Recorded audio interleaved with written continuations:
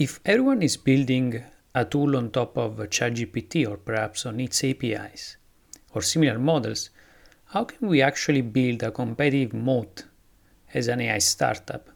This is a key question to ask right now, and I'll try to answer in a few key points. In my book, AI Business Models, I explain a little bit the theory around which the AI ecosystem is actually developing around three key layers. First layer, which is the foundational layer, which is comprised of the main large language models and diffusion models that are becoming the de facto standard of the industry, as they can be plugged in and out of any application to actually build things on top of any kind of software application. Another layer is the middle layer. The middle layer see it as a sort of a way to actually build a vertical application that does many things and that we can call a sort of avatar. So think of it as an AI accountant avatar, lawyer, HR, or like perhaps a salesperson. And in this foundational layer, of course, many players in this foundational layer will actually start by probably plugging existing foundational layer models, like for instance OpenAI APIs, into their models, customize them based on the data that they have, and then start to build very vertical applications on top of it. The interesting part is over time, if you become a quite successful middle layer player, it might make sense to also start building your foundational layer, meaning that you may want to have your own large language model that has its own specificities to actually become competitive business on the market at all level. But initially, you just want to start from the foundational layer. And then the last layer is the application layer, where you have all the other very niche applications on the market that can be used for anything from, let's say photo apps to applications that can be used to generate anything from resumes or like sales copies or anything like that. So applications like, for instance, CopyAI or Jasper, things like that. Now, if you try to ask, if you really ask, how do we actually create a competitive moat as an AI startup? Let me answer in a few key points. I think first point is about remixing foundational models. So as an AI startup, of course, you have the advantage that you don't have to use a single foundational layer model. You can use one of them, many of them, or actually remix them up to actually use the strength of one of the other. Because, of course, the risk is if you use only one of them, then your whole startup is going to be based on top of a single foundational layer player. So, for instance, if you're only using, let's say, OpenAI APIs, in the short term, that's quite good because you can launch a business quite quickly and launch a tool quite quickly and iterate on top of it. But over time, as the tool becomes successful and you get more and more users, then you want to start considering how to use many of those foundational models so that you can remix them up. But therefore, your advantage in having a model in. You want to use, for instance, one model for one thing, another model for another thing. For instance, you can use, let's say, OpenAI for the language part, and then the Stable Diffusion for the image part, and so on and so forth. That's one idea. Another key point is about data moats. Of course, the internet, we learned that data is quite important to build essential network effects into our applications, but it's also important to highlight that not all the data is important. There is a certain kind of data that is extremely important, and in this AI revolution and current paradigm, the interesting part is that the kind of data that got sort of in a place where it was not before is unstructured data, meaning that today with the current AI we can leverage on unstructured data to train our AI compared to before. However, and this is a key point to emphasize, the real advantage is if you're able to plug proprietary structured data into the unstructured ability of the AI to make sense of it, to create powerful applications. To say, if you have user interactions that are extremely valuable for your business and you can plug them into a machine learning model, then that's how you can build sorts of data moats that will help you actually build a competitive edge. For that reason, it's important to ask a few critical questions. First of all, in terms of data integration, understand what kind of data is important, relevant for the AI to become much better at what it does.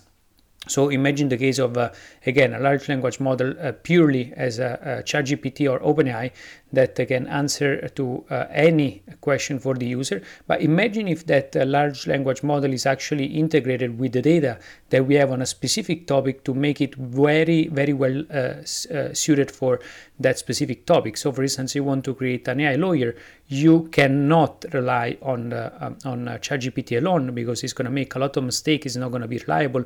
In many cases, it's going to make mistakes which are too costly. Instead, the thing that you want to do is to actually make sure you understand what kind of data you can integrate into OpenAI to actually build it in a way that becomes way more valuable.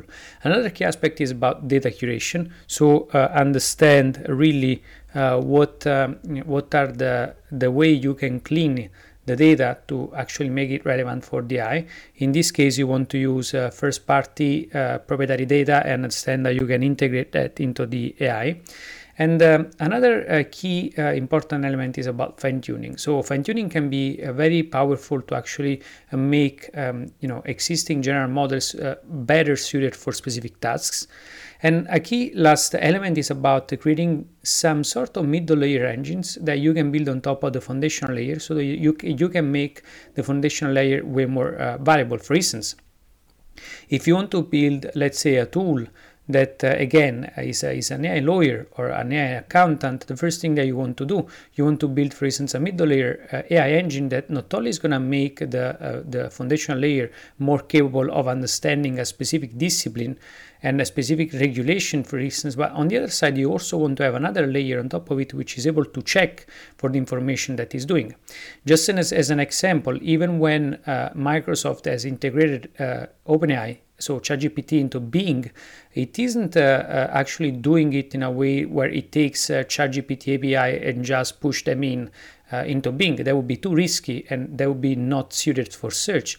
Instead, what Microsoft has done is to build an engine which is called the Prometheus, which is an additional layer, so an additional sort of engine that interacts with, on the one side with OpenAI and then on the other side with search to actually make sure that the AI that it's using at foundational layer is not unconstrained, so it's not open-ended, purely open-ended as it would be ChatGPT, to prevent a risk of having it jailbroken, as it has happened a few days after Bing AI was released, because of course those were the first iterations, but right now it's already much harder to jailbreak the AI.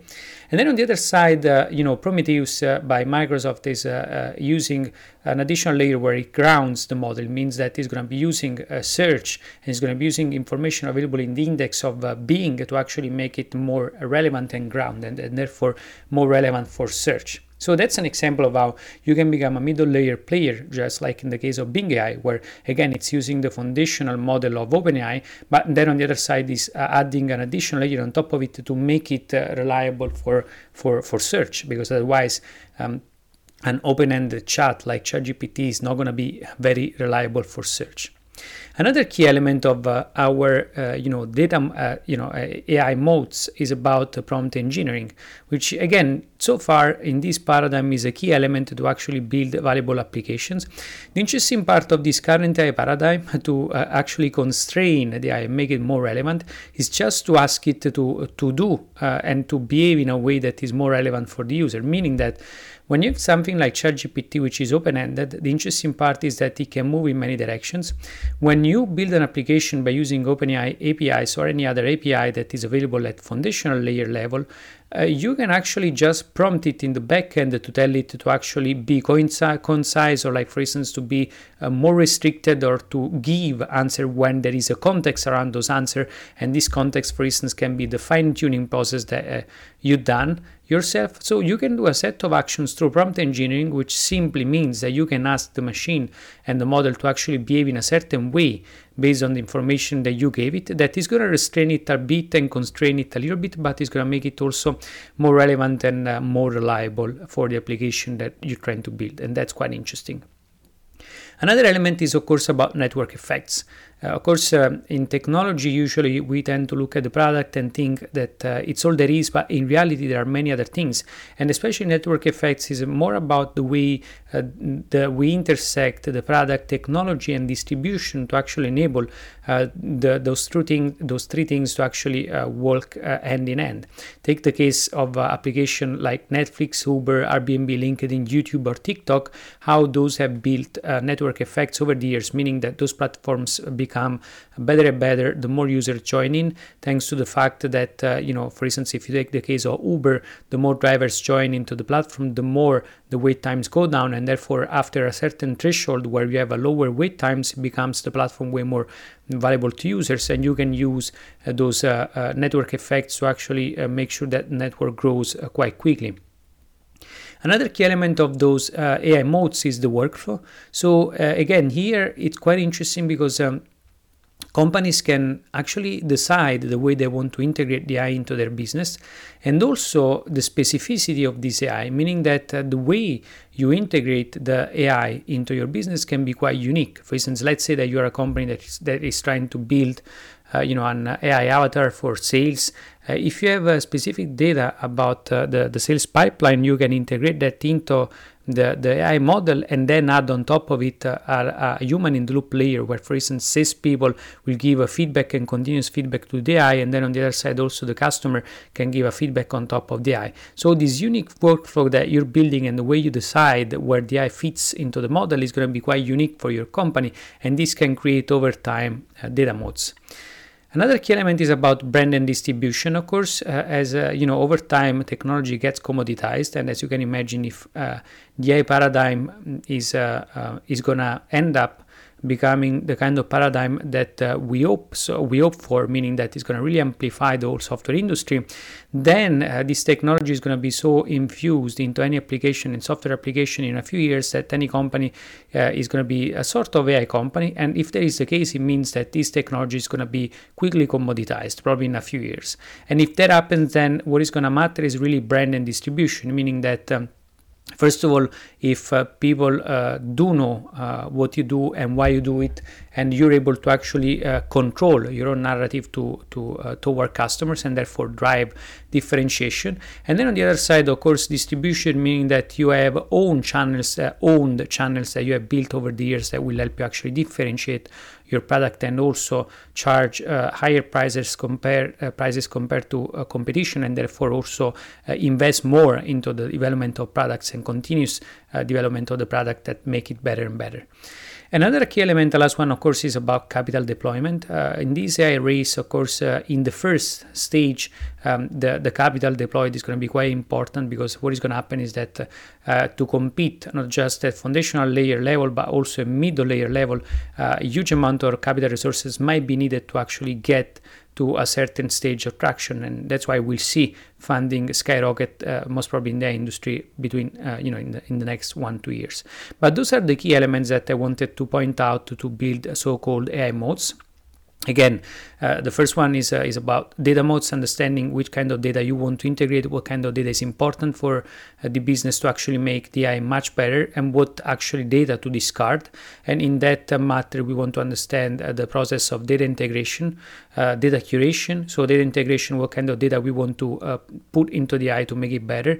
Data curation, to actually clean the data to make it even better for the AI, even though, as I said, the current AI paradigm is that this AI can actually process unstructured data, but the problem is you can make it way more powerful if into this AI you plug more structured data, so you can help the AI further get boost its understanding of a discipline through data curation pipeline, and therefore through also fine-tuning. And in this case, you can also build a sort of middle layer engines on top of existing AI foundational level engines. And then another element is about prompt engineering, as I explained. Another key element is going to be about network effects, and another element is about workflow, and then brand and distribution. And as last one, but not least important, is going to be about capital deployment.